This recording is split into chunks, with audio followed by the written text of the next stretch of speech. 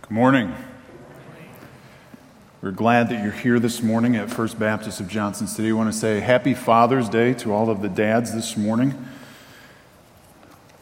Hopefully you get to do something that is enjoyable today. I was thinking back, my dad passed away within the last 2 years, and even though I was not raised in a Christian home, I'm thankful God was gracious to me. I had a dad who showed me the value of hard work, showed me the value of loving your wife and your kids. And Christian dads, you have an incredibly hard responsibility, but yet also a distinct privilege, because you are not alone in leading your family. You're not alone in discipling your children. You have the Holy Spirit who empowers you and encourages you along the way. Remember that. I'm going to ask you to turn in your Bibles to Proverbs chapter 2 this morning. Proverbs chapter 2. We're going to focus in on the treasure of wisdom. The treasure of wisdom. And I'm going to ask you to follow along with me. We're going to read down through the whole chapter, so don't get overwhelmed. We're not going to spend equal amount of times in each of the verses because they string together. Proverbs 1 to 9, I was taught when I was in Bible college by an Old Testament professor. Proverbs 1 to 9 really focuses in on wisdom taught to younger children. But this wisdom is applicable to all of us, no matter how old we are, no matter how old we feel. So follow along with me as I start in verse 1 of Proverbs chapter 2. This is Solomon speaking to his son, and this is what he says: "My son, if you receive my words and treasure up my commandments with you, making your ear attentive to wisdom and inclining your heart to understanding. Yes, if you call out for insight and raise your voice for understanding, if you seek it like silver and search for it as for hidden treasures, then you will understand the fear of the Lord and find the knowledge of God.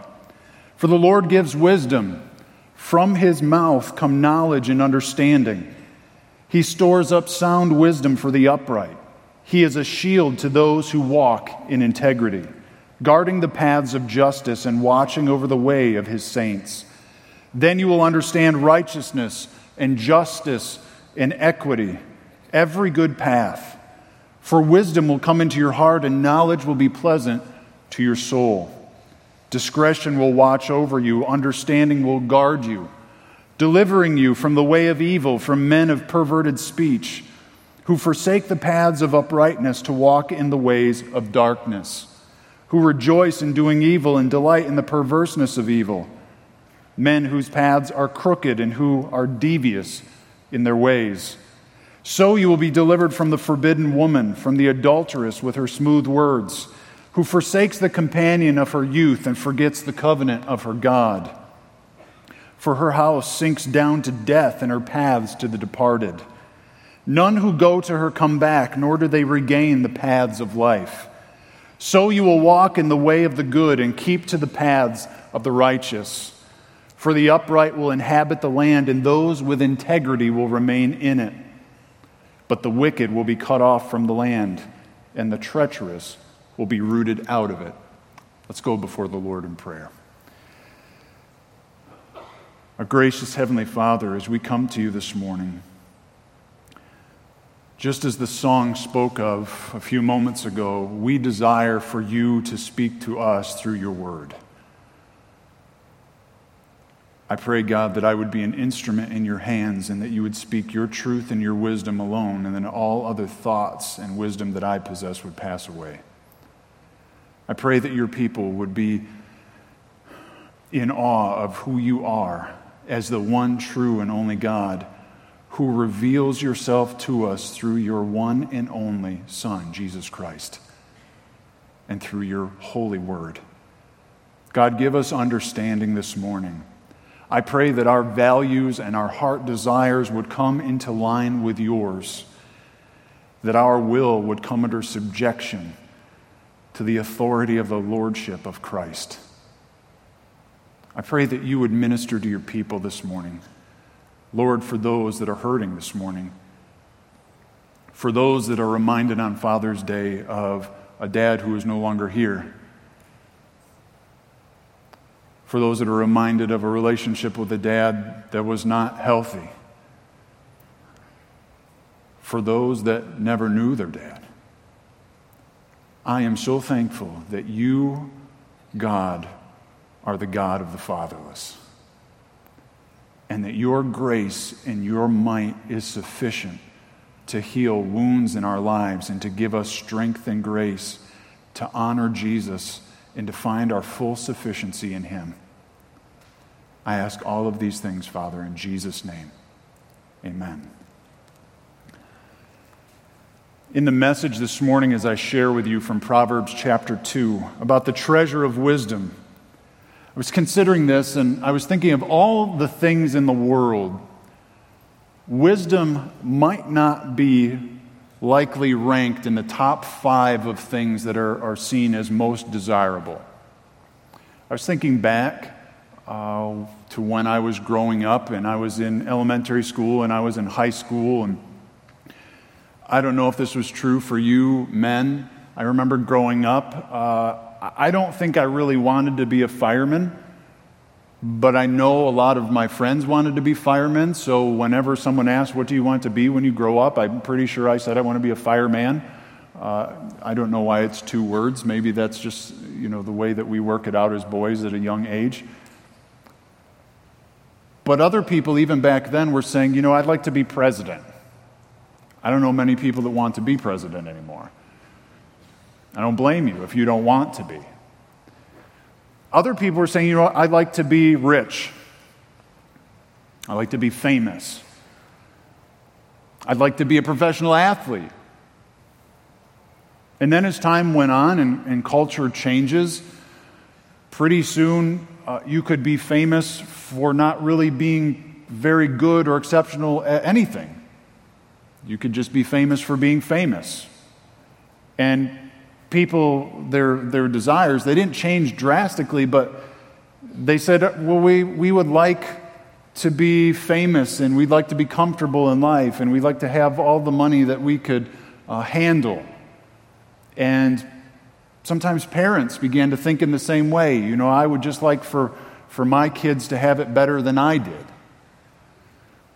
And the truth is, if we don't bring that into conformity with the will of God as revealed in the Scriptures, that can go in a very dangerous place. Because there are things that you can do in this world to make money that are not honoring to God.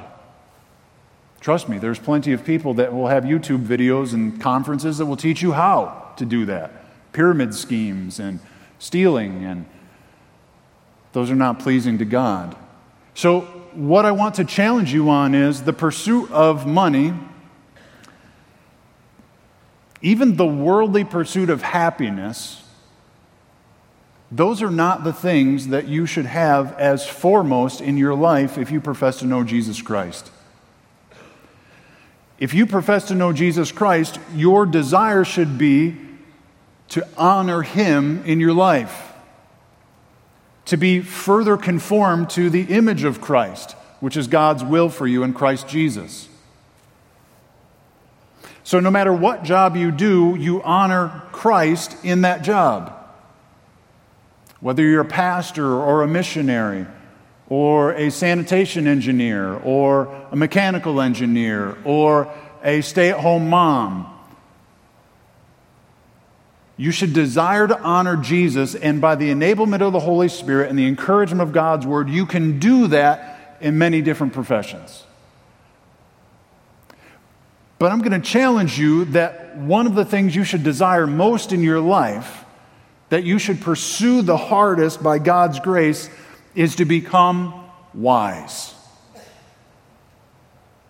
To become wise.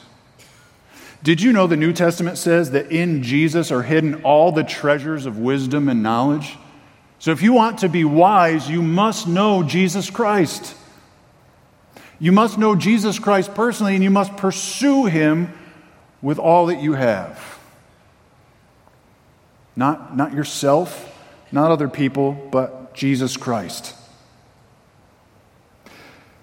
So the first exhortation that I have for you in this passage of Proverbs chapter 2 is Christians seek after wisdom. Verses 1 through 4 give us instruction of seeking after wisdom so that we might acquire the fear of the Lord and the knowledge of God. Look at verse 1 with me. Solomon says to his son here, "If you receive my words and treasure up my commandments with you." This is really important. He is not taking for granted that his son is automatically going to listen to him. How many times as a parent do you teach your kids, let's say even your adult children, you teach them the same wise principle over and over again, and they just don't seem to accept it? And then somebody else comes along who has not stayed up late at night changing diapers and soothing that child to be able to go to sleep, who has not invested as much time and energy, comes along and says the very same thing, and your child, even your adult child, says, "I've never thought of that before."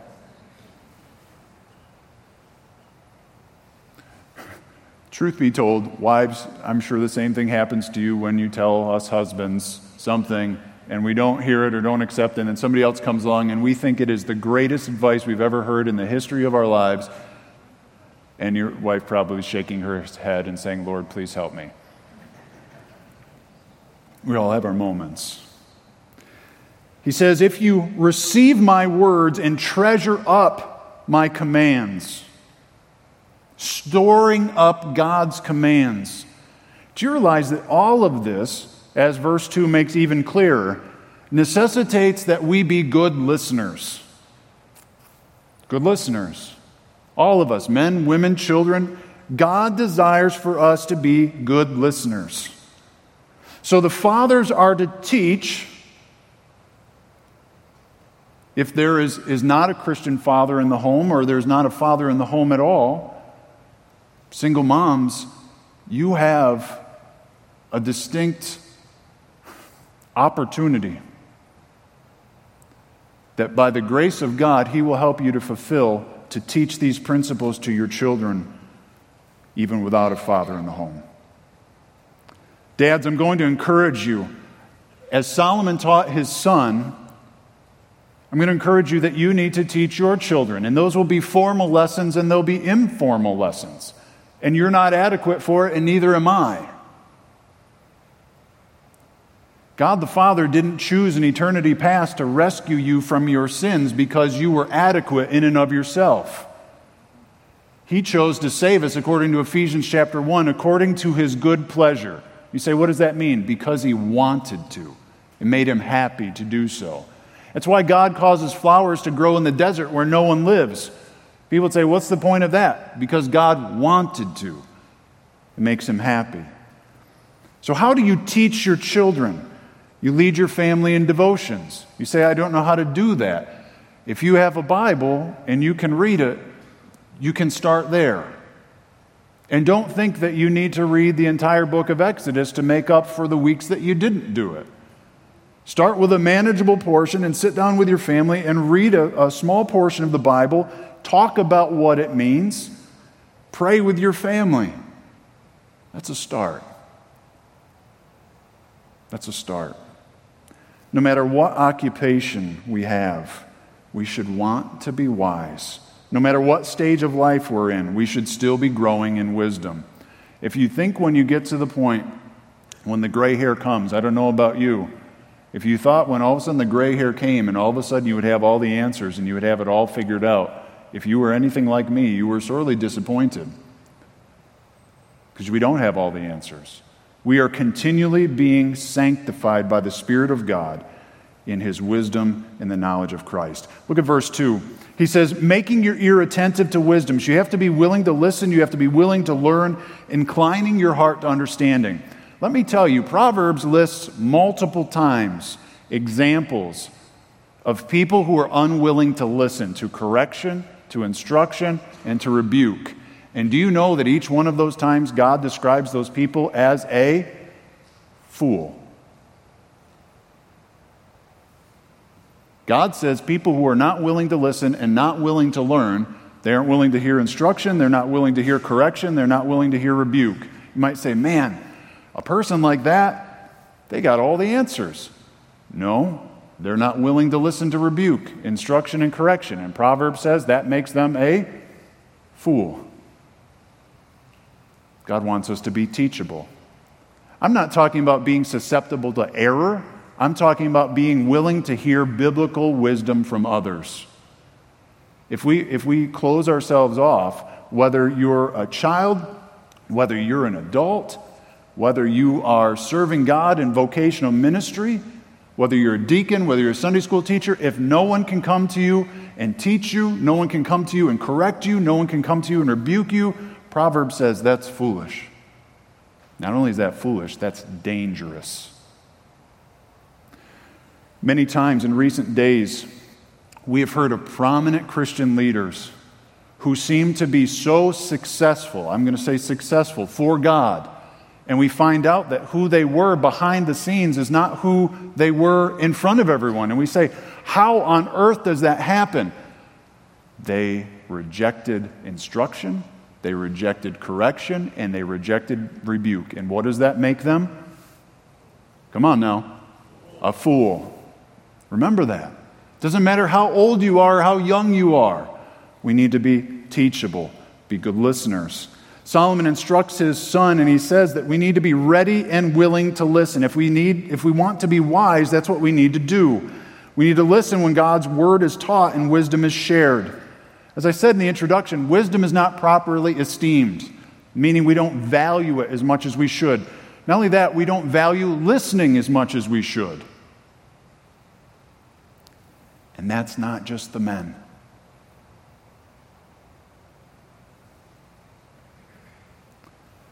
We become so proud or so hardened that we're not willing to listen to people when they tell us things that are true and necessary for us because we don't like them. So what do? On social media, we block people. When somebody calls us, we don't answer the phone. Somebody texts us, we ignore it, or we block the number. And in that moment, what we're saying is, because I don't like what this person is telling me, even though it's true, I'm going to close myself off from that. Do you know where that path ends? Not a good place. Marriages explode or implode. Families are divided. Churches split. Tragic. Because we're not humble and willing to listen. He says, though, in verse 3, that we need to call out for insight and raise our voice for understanding. So not only are we actively listening, not only are we actively willing to receive knowledge from someone else, we need to be willing to call out in prayer for God to help us to be wise. James 1, 5-6 says, if any of you lacks wisdom, let him ask God who gives generously to all without reproach, and it will be given him. That's a promise. Isn't that a great promise? Anybody else here lack wisdom? Me?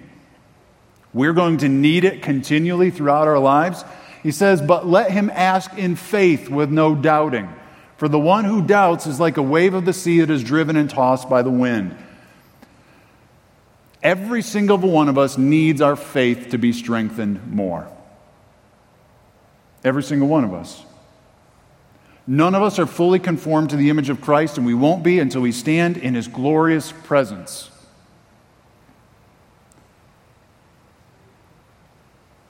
How many times do we go to God with a request?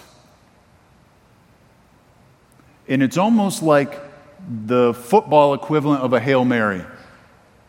God, I'm not really expecting that you're going to answer this, but I'm just going to put it out there anyway.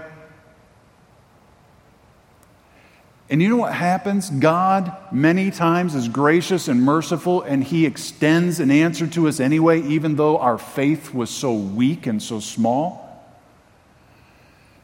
God gave Gideon an answer twice. If you read the story of Gideon, that is not the model of biblical faith. That is the model of a man who was not walking closely with God and who doubted the character and the promise of God. So when you look at it and say, man, I'm throwing out fleeces here and there, we do at times, but that's not the example to follow. We need to ask Him, help our unbelief. Help us to trust you, God, your promises, your character. Furthermore, besides praying and crying out for God to help us to be wise, specifically through His Word, we should be willing to listen to spiritually mature men and women in our lives. How do we do that? We have to have a relationship first, don't we? So that means that we can't live the Christian life as islands unto ourselves.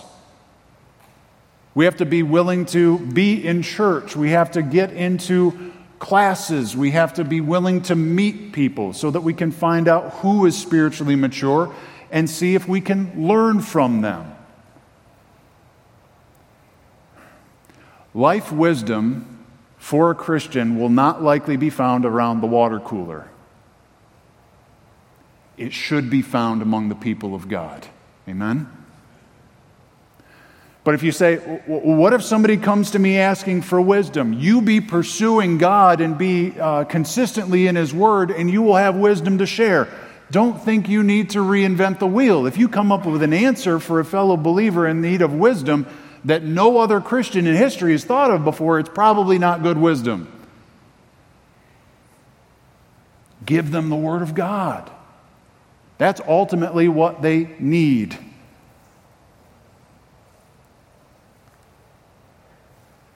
So there's effort involved here. So many times we think, well, if we can just get such and such a person saved, then our work is done. It is a glorious thing, and there is rejoicing in the presence of God when a sinner turns from his or her sin to Jesus Christ and is born again. Rejoicing in heaven.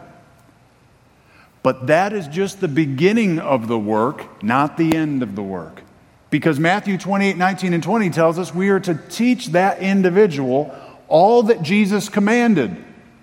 You say, wow, didn't Jesus command a lot of things? Yes. It is a lifelong process. It's a lifelong process. That's why disciple, if you are a follower of Jesus, you are a disciple, that means you are a student of His. You say, I didn't like school. I understand. No offense to the teachers. This is the most glorious teacher you can have, the Lord Jesus Christ Himself. Verse 4, if you seek it, this insight and understanding, if you seek it like silver and search for it as for hidden treasures, those things would be considered valuable even today. I was thinking about this, hidden treasures. There are people that spend their lifetime sailing all over the world, flying all over the world, exploring, looking for some treasure that was lost at some place in human history. Maybe we could watch something like that on TV. Maybe you are something akin to that because you are a yard sailor. Maybe you go and search for treasures at yard sales. I don't even know how many yard sales are going on right now, just coming out of the whole COVID thing. When I was growing up, every yard sale my parents passed, we were stopping. Every one. My kids have no idea the soul-crushing feeling of the car slowing down at another yard sale. No idea. I do other weird things, but we don't usually stop at yard sales. People are looking for something valuable. God is saying insight and understanding is valuable. Just like people would search for hidden treasure and silver, we should search for insight and understanding, wisdom from God. He says, when you do that, when you know Christ, when you search after wisdom that comes from Him, He says the result of it, as depicted here in verse 5, is you will understand the fear of the Lord and find the knowledge of God. The fear of the Lord is something that can be confusing. So many people depict it in different ways. I'm going to share with you that there is a definition of the fear of the Lord in Proverbs 8:13. Proverbs 8:13 says, the fear of the Lord is hatred of evil. Pride and arrogance in the way of evil and perverted speech I hate. Now, why would fear of the Lord, why would this holy reverence for God, why would it be defined as hatred of evil? Because, brothers and sisters, when we become more like Christ, when our hearts and our minds are more in tune with Him, in alignment with His will, we will think like He thinks. You with me? When we become more like Him, we will think like He thinks, and God hates evil all the time. You might say, well, how is He loving? He is loving all the time. You and I, we can handle one, maybe two emotions, ladies, maybe more at one time. God is 100% possessing all of His attributes in perfection all the time. He is infinitely loving and gracious and merciful, while He also has infinite holy hatred for sin. You might say, I can't understand that. That's because we're not God. If you and I could really fully understand the person of God, He would not be God. So if we fear God, we are going to have a holy reverence for Him, and we are going to hate sin. This knowledge of God that we'll possess, ultimately, you have to know Him first through repentance and faith in the gospel, but you will be growing in your experiential, personal knowledge of Him. So Solomon is teaching his son, seek after wisdom, and as you do, you will acquire the fear of God and the knowledge of God. You might say, well, I feel like I don't know God that well. How hard are you pursuing Him? How hard?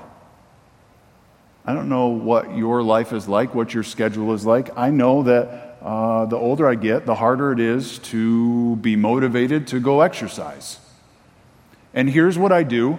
I won't exercise for 6 months, and I'll decide that in 2 days I'm going to make up for 6 months that I didn't do. And that's a terrible idea. If we are just sporadically spending time with God, of course our relationship with God is not going to be close. How can you expect not to spend time with Him and think that everything is going to be flowing along smoothly? He won't allow that because He loves you too much as a child of God. The second exhortation that we see, Christians seek after God. Seek after God. We're supposed to seek after wisdom, and we seek after God because He's the source of it all. Verse 6, for the Lord gives wisdom, from His mouth come knowledge and understanding. He stores up wisdom for the upright. He is a shield to those who walk in integrity, guarding the paths of justice and watching over the way of His saints. I'm going to stop there. So God gives wisdom. People are seeking wisdom in philosophy and psychology and sociology and so many other disciplines. But if you search after wisdom apart from God, you will be disappointed. Remember when I quoted to you earlier, in Jesus are hidden all the treasures of wisdom and knowledge? Paul wrote that to the Colossians. Why did he write that? Back in the first century, there was something called proto-Gnosticism. It was like the very infant form of what became full-blown Gnosticism later, which taught that you needed to seek this secret, hidden knowledge. That's what Gnosticism comes from, is gnosis, which is knowledge. And what they taught was you find that apart from the Bible, apart from the gathering of believers, you have to go off someplace and go into some mystical trance so that you can find this secret knowledge. And Paul is saying that's an error. If you want to know all the secrets of wisdom and knowledge, you need to know Jesus Christ and be walking in a close relationship with Him. Then you will find all the secrets of wisdom and knowledge. Who do you think invented the secrets of wisdom and knowledge in Gnosticism? Not God, Satan. It's a distraction. Do you realize, I know you do, how many distractions from the truth are in our world today? They're all over the place, aren't they? Things that sound similar to spiritual truth, but are filled with just a little bit of error. Because the enemy desires to lead God's people away from trusting fully and sufficiently in His Word and away from trusting fully and sufficiently in Jesus Christ. His ploys have not been that different from the beginning. So if we want wisdom, we need to seek wisdom from the mouth of God. And where do we get wisdom from the mouth of God?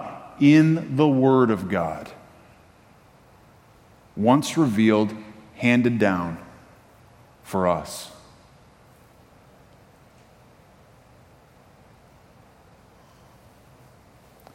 As we do so, in the second half of verse 7 and into verse 8, we experience God's divine protection. Walking closely with God, we experience His blessing, we experience His fellowship. Psalm 1:6 says, "For the Lord knows the way of the righteous, but the way of the wicked will perish." The way of the wicked will perish. That's not hyperbole. We all know people that walk in rebellion against God for a long period of time, and there's times when God says, enough, and He takes them home. We don't want to be on that path. We want to be on the good path that He's going to describe towards the end of the chapter. What's the outcome of acquiring this wisdom and knowledge as we pursue God? Verse 9 tells us, "Then you will understand righteousness and justice and equity, every good path." This path is going to be contrasted with the evil way later in the chapter. He says, "Because wisdom will come into your heart and knowledge will be pleasant to your soul." Remember when I quoted James chapter 1 earlier? If any of you lack wisdom, we're supposed to seek God and He will provide for us wisdom. He says that wisdom will come into our lives. And the end of verse 10 says that knowledge will be pleasant to our souls. We will delight in the knowledge of God and the wisdom of God as we find it in His Word. Think about those times, believers, when you sit down and you read God's Word, or even when you hear it. Maybe it's in a song, maybe it's in a message, and your soul is satisfied with the truth that you hear. Maybe if you're a younger believer and you hear some people around here, we're Baptist, so it's not usually loud, but if there's something someone hears and they identify with it and they say amen, you might hear a That's because in that moment, that believer realizes, I believe that truth. I have based my life upon it. And it satisfies my soul, even though this life in which we live in this fallen world is sometimes like an arid desert or a war zone. He says we need to pursue God so that we can acquire this wisdom, and it will come into our lives, and it will cause us, according to verse 11, to have discretion that will watch over you. This word, this Hebrew word, is also translated elsewhere as prudence.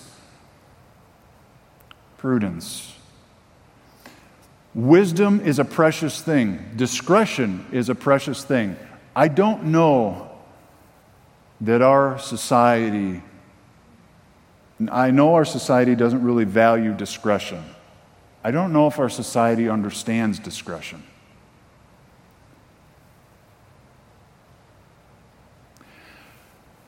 That you could know something, and because the Holy Spirit gives you discretion or prudence, you don't share it with another person because it would not be honoring to God. That's discretion. Everything, I was taught this as a child. I remember my mother saying, Chris, every thought that comes into your mind does not need to come out of your mouth. I'm 41 now, headed towards 42. That's still wise. Not everything that I think needs to come out of my mouth. I teach my kids that. So does my wife. We need to be reminded of that. Not everything that we could physically do should we involve ourselves in. Not everything that we have the physical ability to listen to should we listen to. How many times does someone come to you to complain about another believer? And it is easier in the flesh to just sit there and listen, and maybe even, because we're sinners, we pile on, rather than saying, have you talked to the person? If you haven't talked to the person, I'll go with you to talk to the person. Right then you will find out the heart intent. Because if the person looks like a cornered animal at that moment, they have no desire to go talk to the person and handle it the right way. And I'm not going to pretend that it is not a sin that I commit in my own life at times, and I'm not going to pretend that it doesn't exist at First Baptist, because it does. I don't think there's such a thing as sanctified gossip. There's certainly not a thing as sanctified slander. Verse 12. This discretion and this understanding that watches over us and guards us will deliver us from the way of evil. We're supposed to stick to the good path. This wisdom from God will deliver us from the evil path. He says, delivering you from the way of evil, from men of perverted speech. He's going to give two different categories here.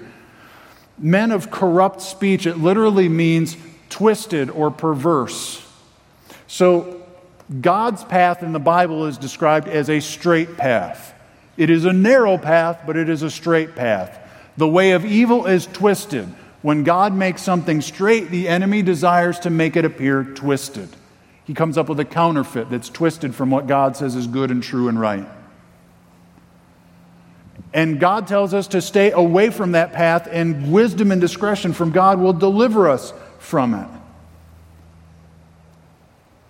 These men that walk on the way of evil, the men that use corrupt speech, look at verse 13. They forsake the paths of uprightness. The path that God says to walk on, they say, I want nothing to do with that path. Believers, we know that the path that the unbelieving world walks on, that is contrary to the Word of God, that is not the path that we are to go sightseeing on. It is not. Regardless of how passionately we justify internally or outwardly, it is not the path that we are to be on. That's why we don't get our ideas of how to live this life from Hollywood or from Washington, D.C. We don't get it from Albany.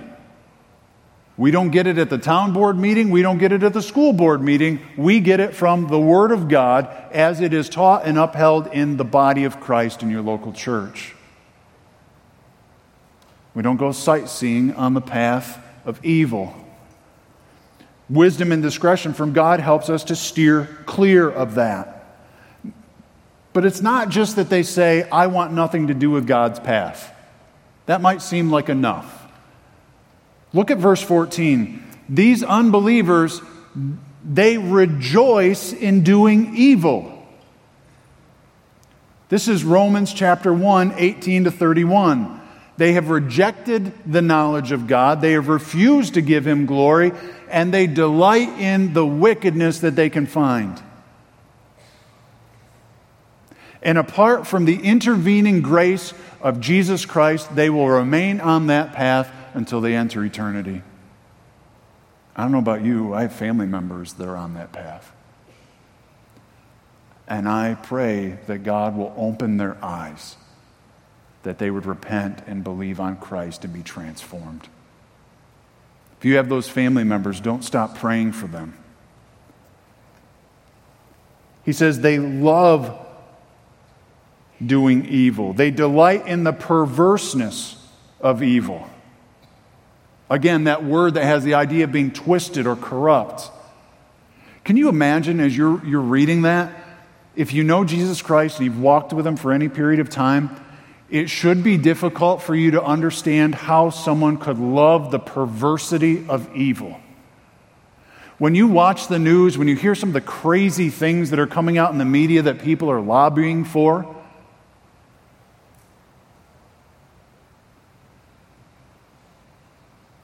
we should be grieved. I'm telling you, when you read the story of Lot, And then you go over to 2 Peter and you see that Peter, inspired by the Holy Spirit, says that Lot's righteous soul was vexed daily. It didn't seem like in the story of Genesis that he seemed vexed at all.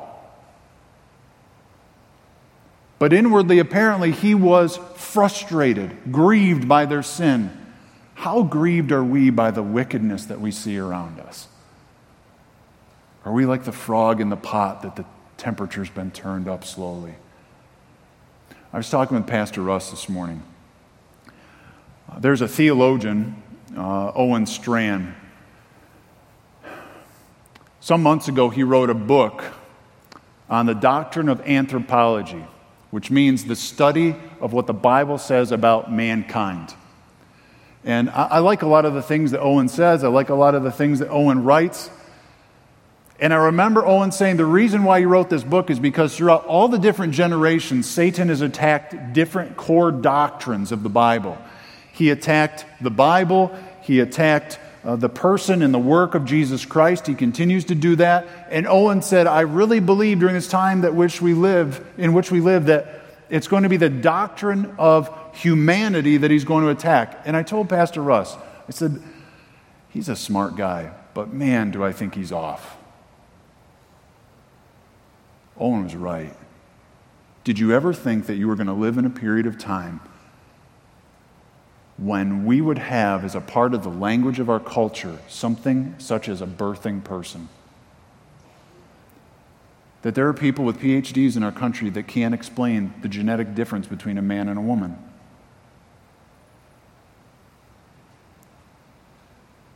Satan desires to take all of God's truth and cloud it, poison it, twist it. And it doesn't matter how important the doctrine is or how important we think it is. That's better put, how important we think it is. The enemy of our souls is after all of it, and yet our God's truth will last forever.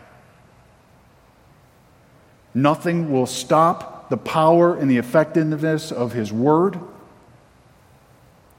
His will be accomplished. These individuals who delight in evil, verse 15 says, their paths are crooked, their ways are devious. Remember, I said God's path is straight. If you look at the screen, Psalm 37, these two verses should be verses that do something to you as a believer in your spirit. God tells us in these verses, delight yourself in the Lord, and He will give you the desires of your heart. You might say, wow, that sounds like a way for me to get anything that I want. No, that's not the way that it works. When you delight yourself in the Lord, He is going to renovate you from the inside out. And the desires that you will have will ultimately be His desires for you, which were far better than the desires that we had in the first place. The desires that we have are akin to being satisfied with a mud puddle at the end of the driveway rather than having the ocean.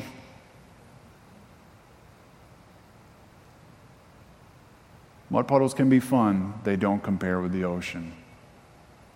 Our God's ways are higher and they are better.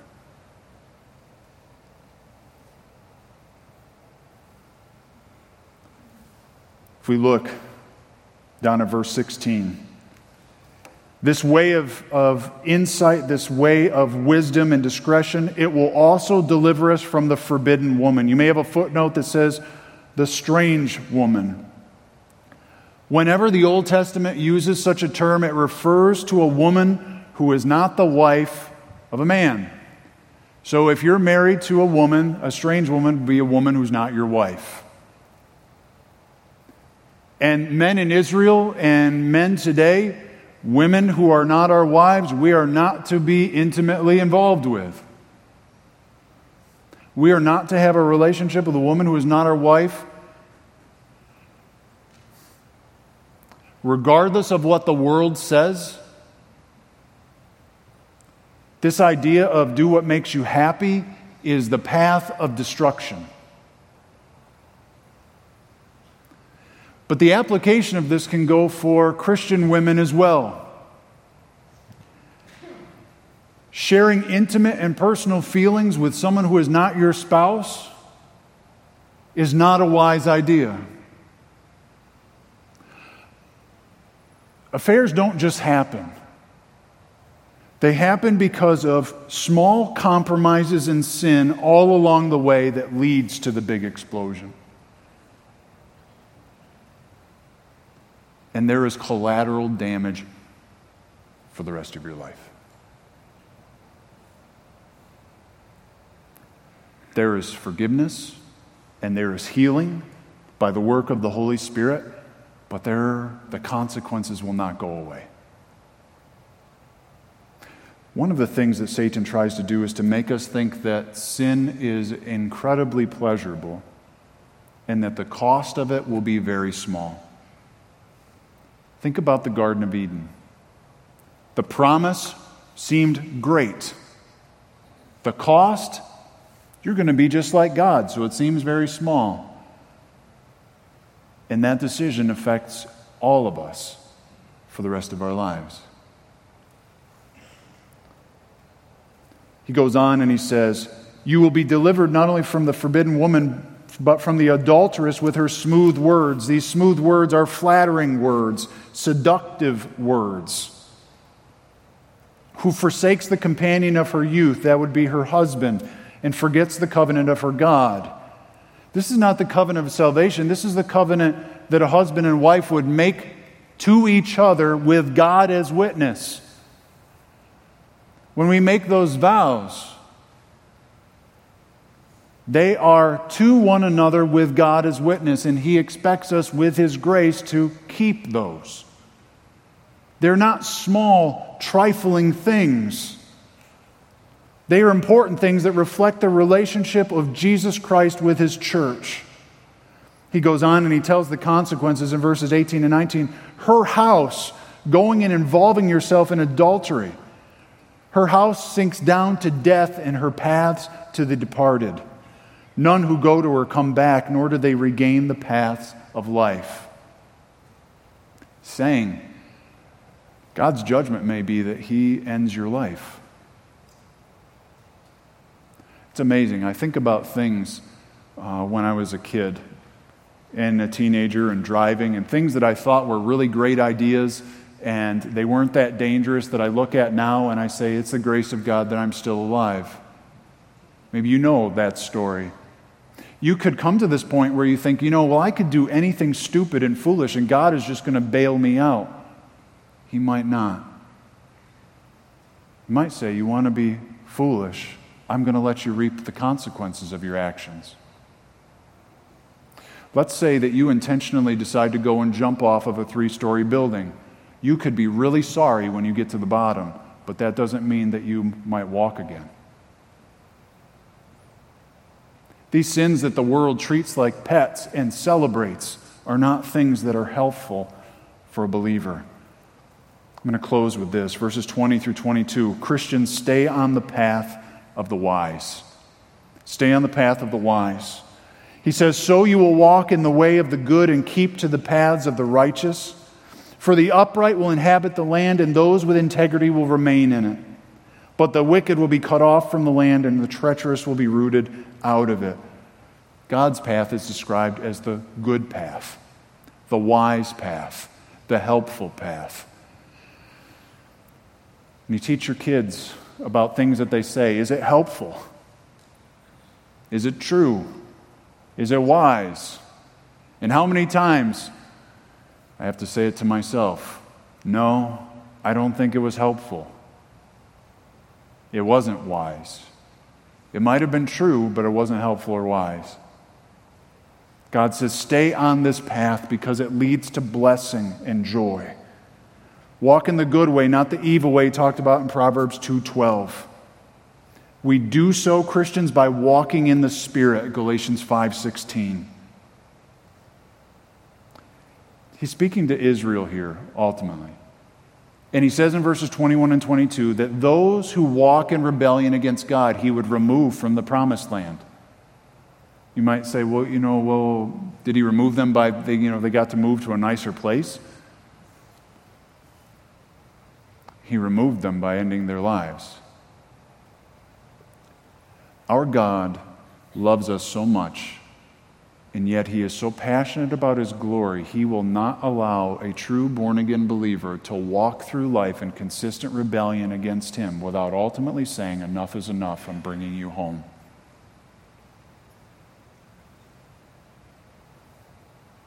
You don't even want to start down that path, and neither do I. When you see someone walking down that path, go and talk to them, correct them, rebuke them, pray for them. But don't just let them hit the wall and walk away. How can you acquire wisdom? You have to know Christ. You have to pursue God and His wisdom through prayer and His Word. You have to fear God by properly respecting Him and honoring Him. And by His grace, obey His commands by the enablement of His Spirit. Let's close in prayer. Father, we thank You for Your wisdom, and we just touch the tip of the iceberg. Your Word contains inexhaustible treasures.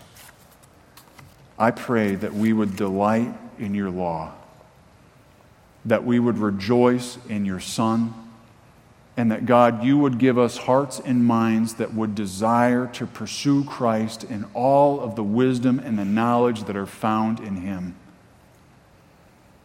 And that we would be people that would walk in the straight path, the good path, the path that is characterized by light and righteousness and not by darkness and evil. And yet, Father, as I mentioned, every single one of us is tempted to go down the path of sin and unrighteousness. When others see us walking down that path, whether it is a missionary, whether it is a deacon, whether it is a pastor, a Sunday school teacher, God, give us the courage and the conviction to go talk to one another, that we might see crisis and destruction averted. For Your glory, God, and our good. In Jesus' name, amen.